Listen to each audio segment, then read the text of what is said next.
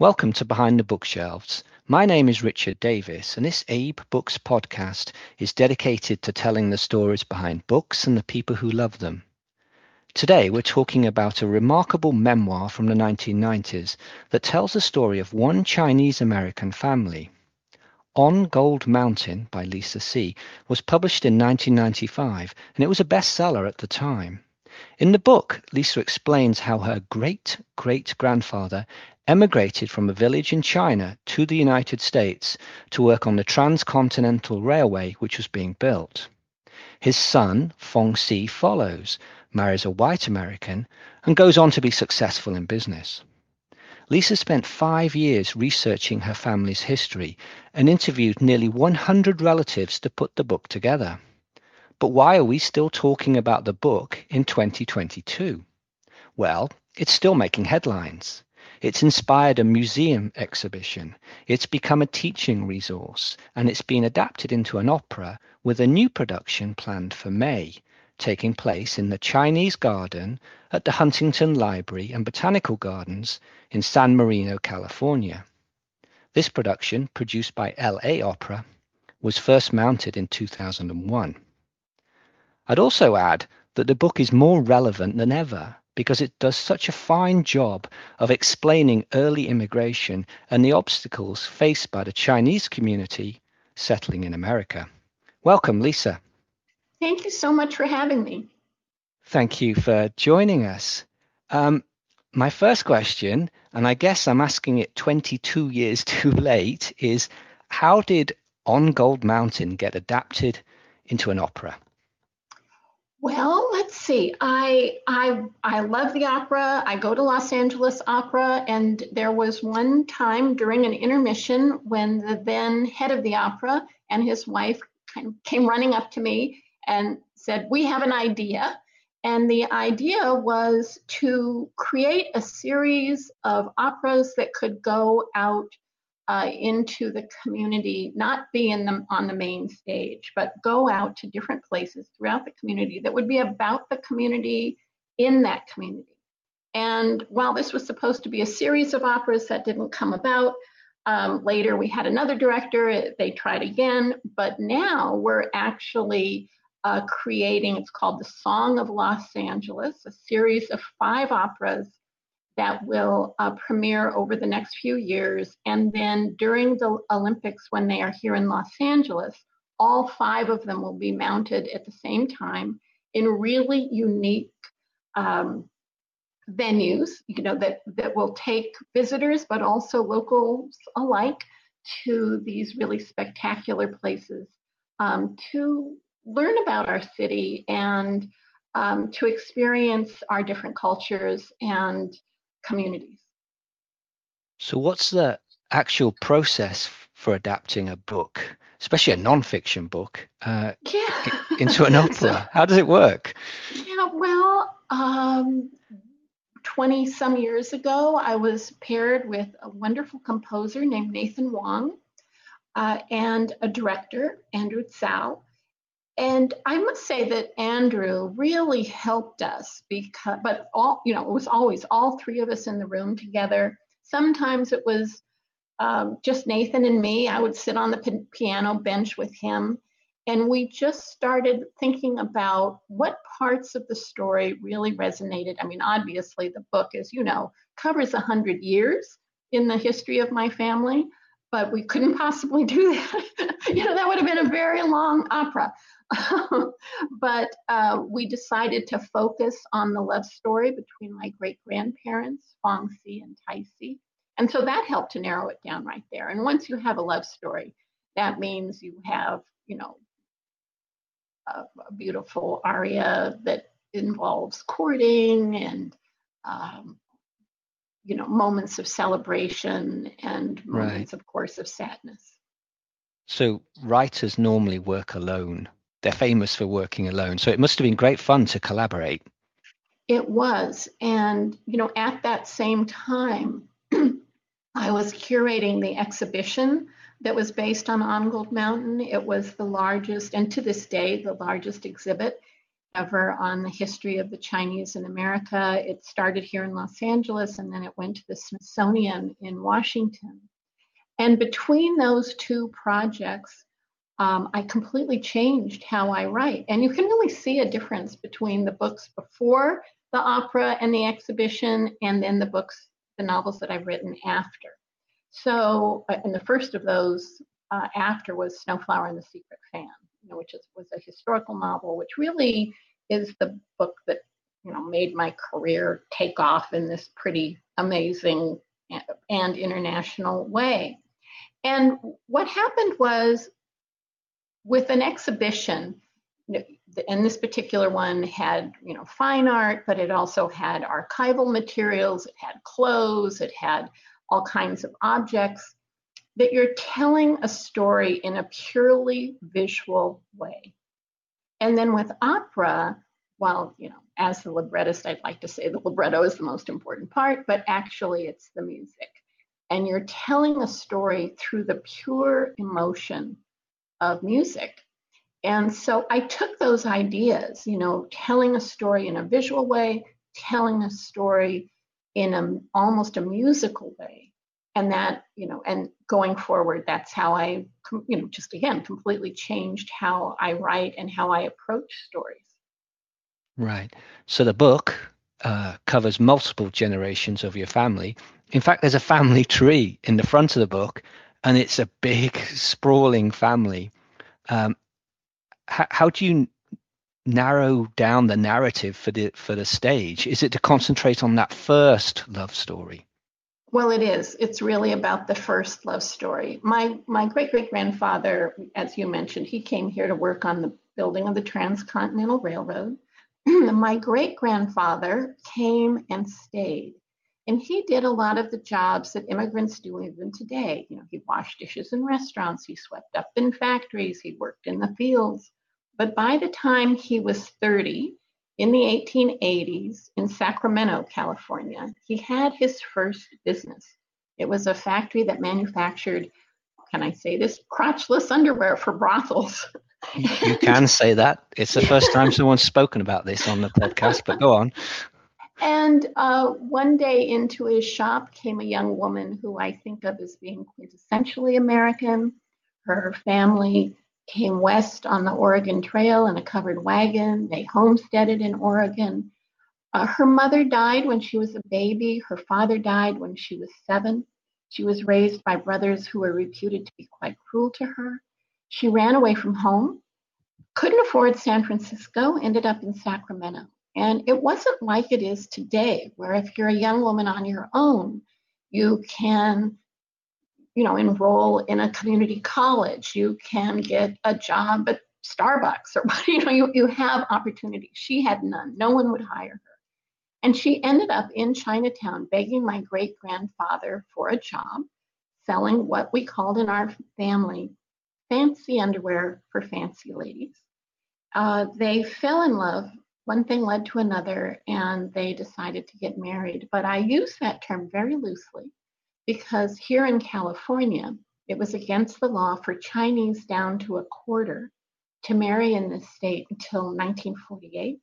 It was against the law. It was against the law in 28 states, and some of those states didn't overturn their miscegenation laws until 1967.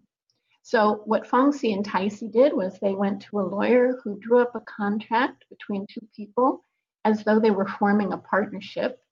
My grandparents went to Mexico to get married, and my own parents were only the second couple in our whole extended family to be legally married here.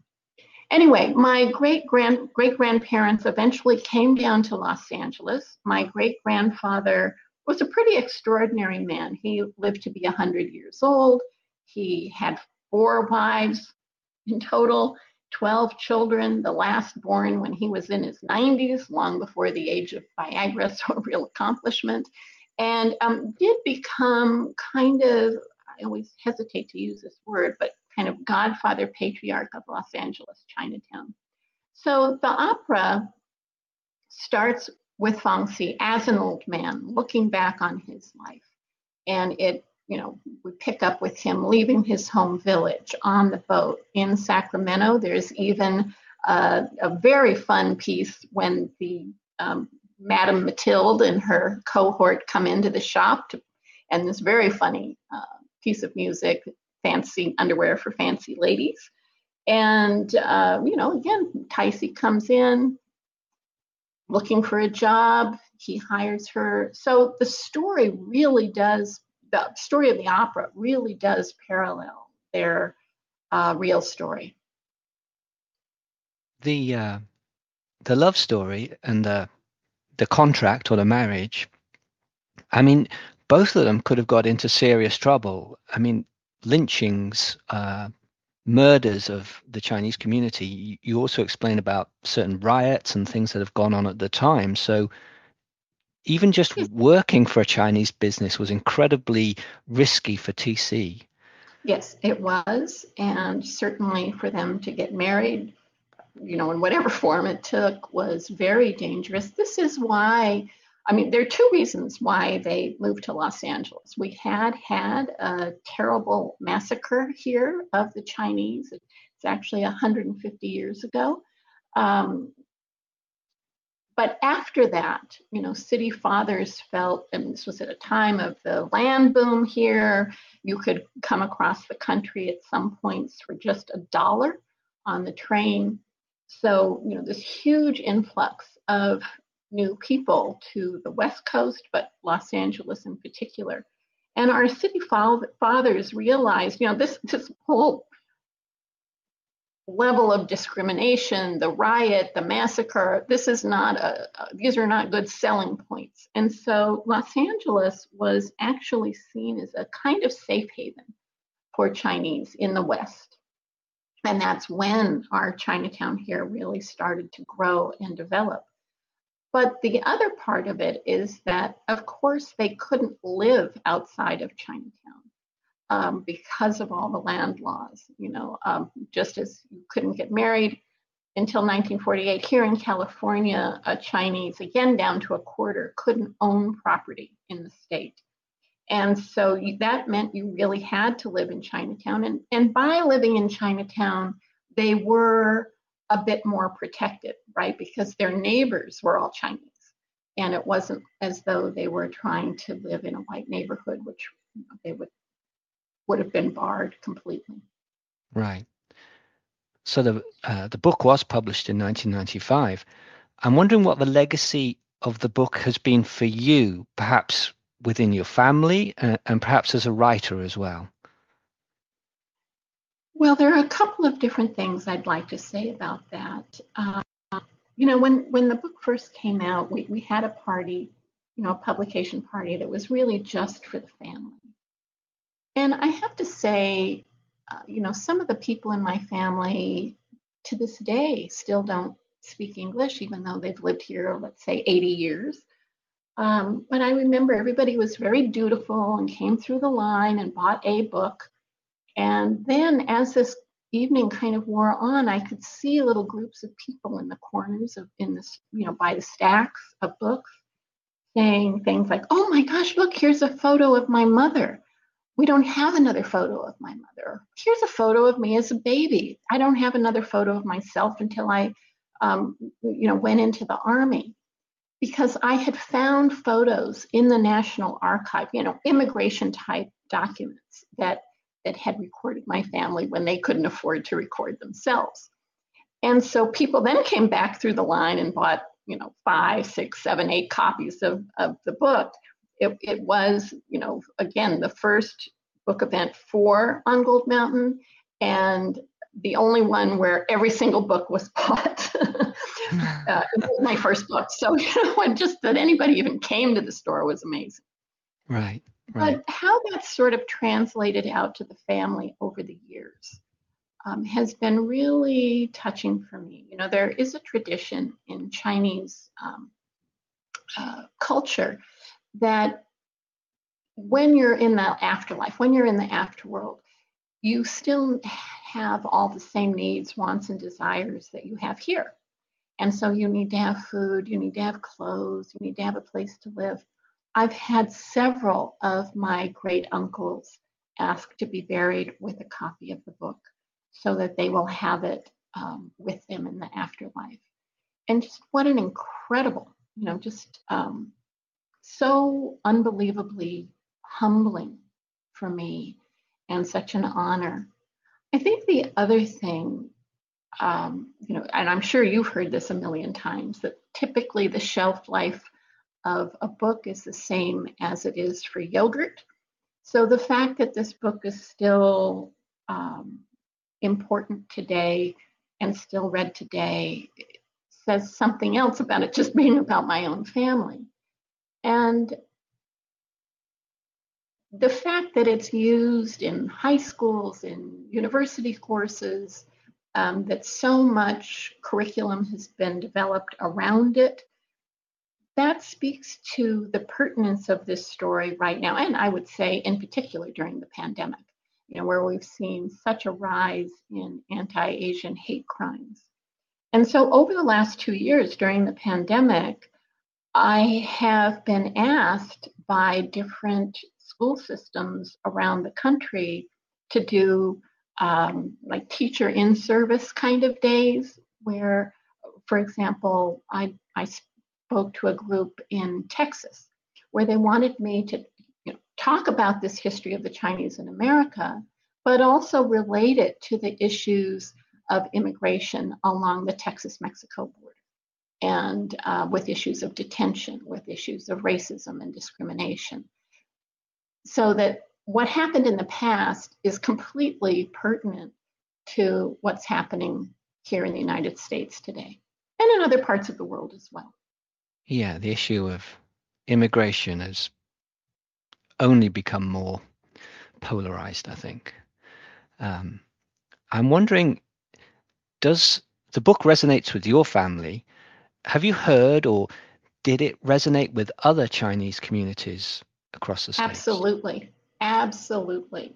I've had, I wouldn't even be able to count how many people, especially younger people, who have said or written to me that they didn't know much about their own family history and that this filled in those blank spots. Because so much of what families had to do to survive was either borderline illegal or full on out there illegal, these were not things that were spoken about. Partly because we wanted the next generation and the generation after that not to say anything by mistake that could get the family in trouble. But also there was a lot of shame and embarrassment for those things that had happened in the past.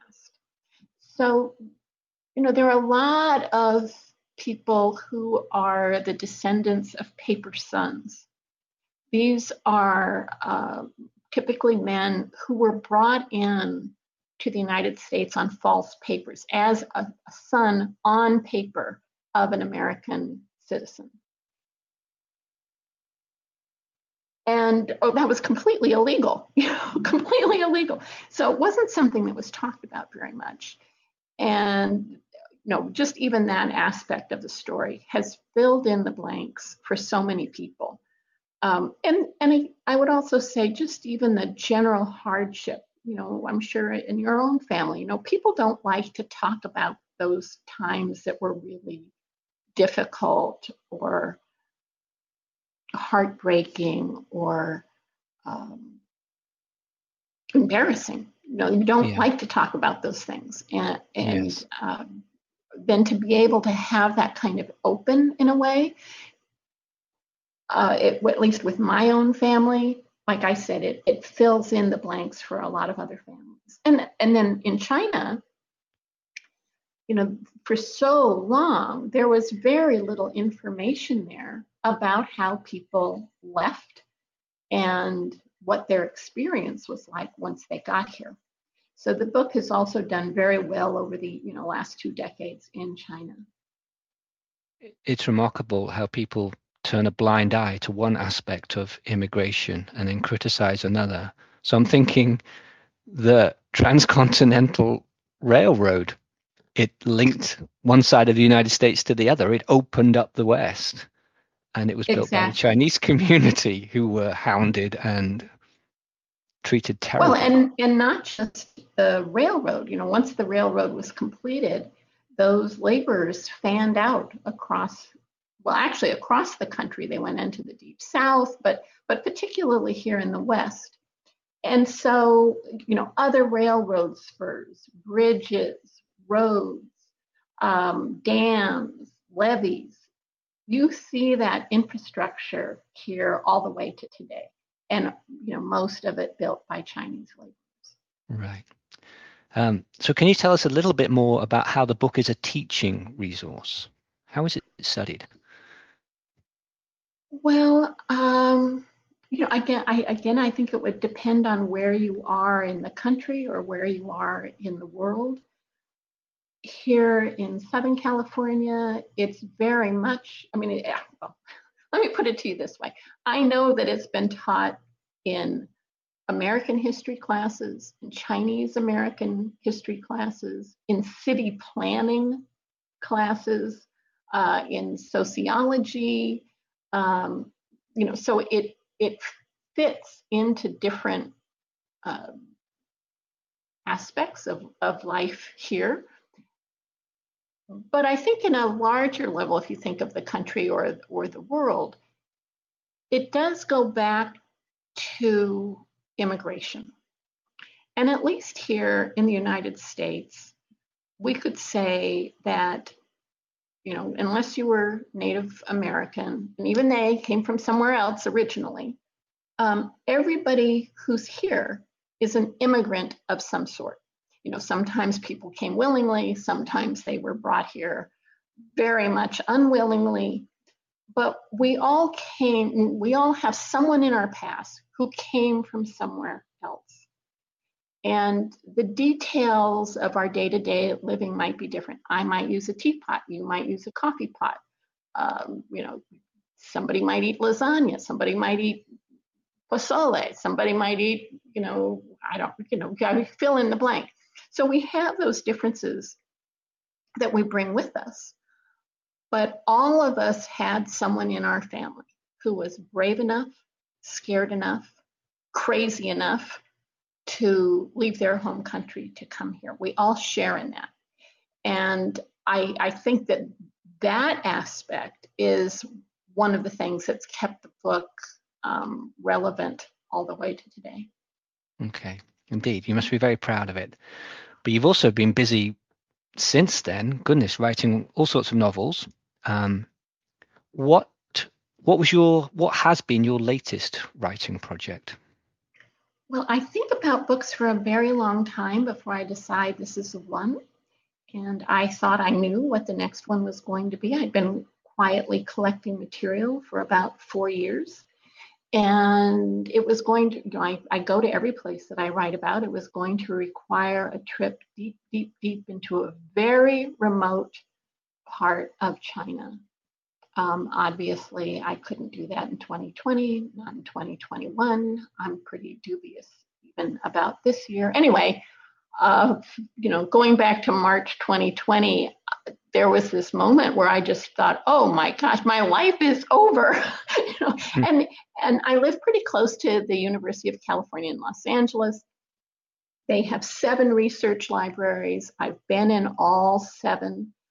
They were closed completely for more than a year. Even now, you have to be a faculty member or a student to go. So I'm not one of those. So the 7 libraries that I have used so much over the years still closed to me. Anyway, I don't mean to sound melodramatic, but I did, from whatever that was, March to October, I just thought, well, my life is over. I can't do the thing that I love to do. I don't know what, I was just hopeless, really. And then there was one day, that October, that I was walking by the bookcase where I have most of my research books. And one of the spines jumped out at me. It was, and I don't know why, it was gray with darker gray lettering, Reproducing Women, Pregnancy and Childbirth in the Ming Dynasty. I had had that book on my shelf for 20 years and had never opened it.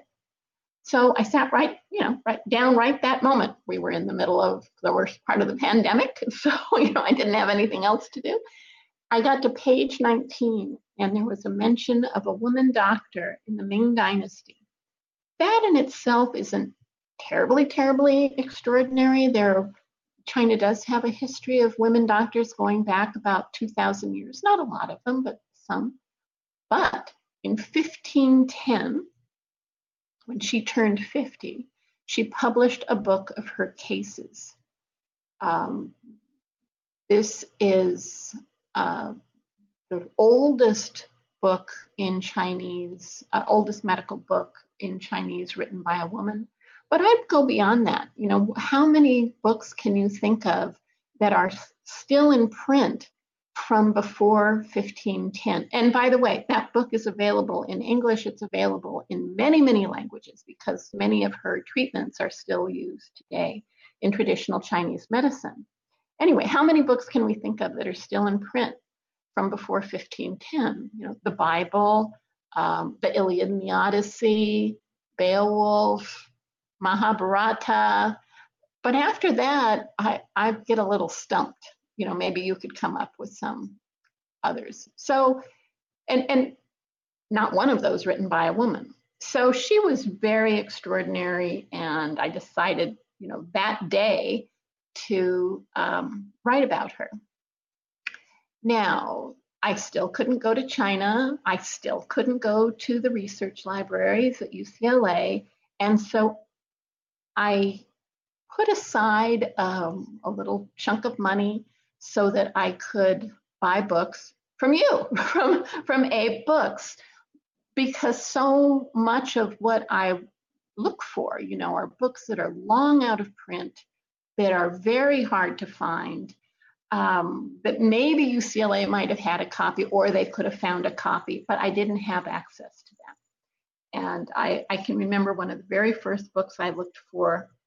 I did find it. It was going to be like $1,000, but I kept looking, and I found one again through you that was like 125. And that's when I knew, okay, I'm going to put my what would have ordinarily been my travel money aside to buy these books that I had no other way to access. Wow, thank you. You're not the only author that does that. Quite a few do it, but yeah, it's nice to hear it sure. in action. I mean, all those, probably half the books on my research shelf are things that I've gotten from Abe Books. Yeah. But in this instance, I had to rely really 100% on the things that I could buy online. I often tell my colleagues there is a book on in fact, I think there is a book on everything, good, bad, and ugly, and obscure. So many obscure subjects, you'll find a book on it from history. All right. Okay. 2 more questions. So first of all, the opera sounds like a lot of fun. How can people buy tickets to the opera for the summer? For May? There are 2 ways. You can go to the Huntington Library and Gardens website or to LA Opera's website. They're both selling tickets. Okay. And my final question, Lisa, which we ask all our guests, and that is, what book or books are you currently reading? So I'm reading 4. Actually, I just finished T. Jefferson Parker's most recent mystery. So we'll leave that one off. And then I'm sort of divided right now between a book called Ladies of the Canyon. It's about these women in the late 1800s, early 1900s who went into the American Southwest by themselves and did some pretty extraordinary things. They were there long before Georgia O'Keeffe, for example, and they are quite amazing. The other one is just released, called Kingdom of Characters. It's by Jing Tsu, and it's about how the Chinese language was modernized and how that came about.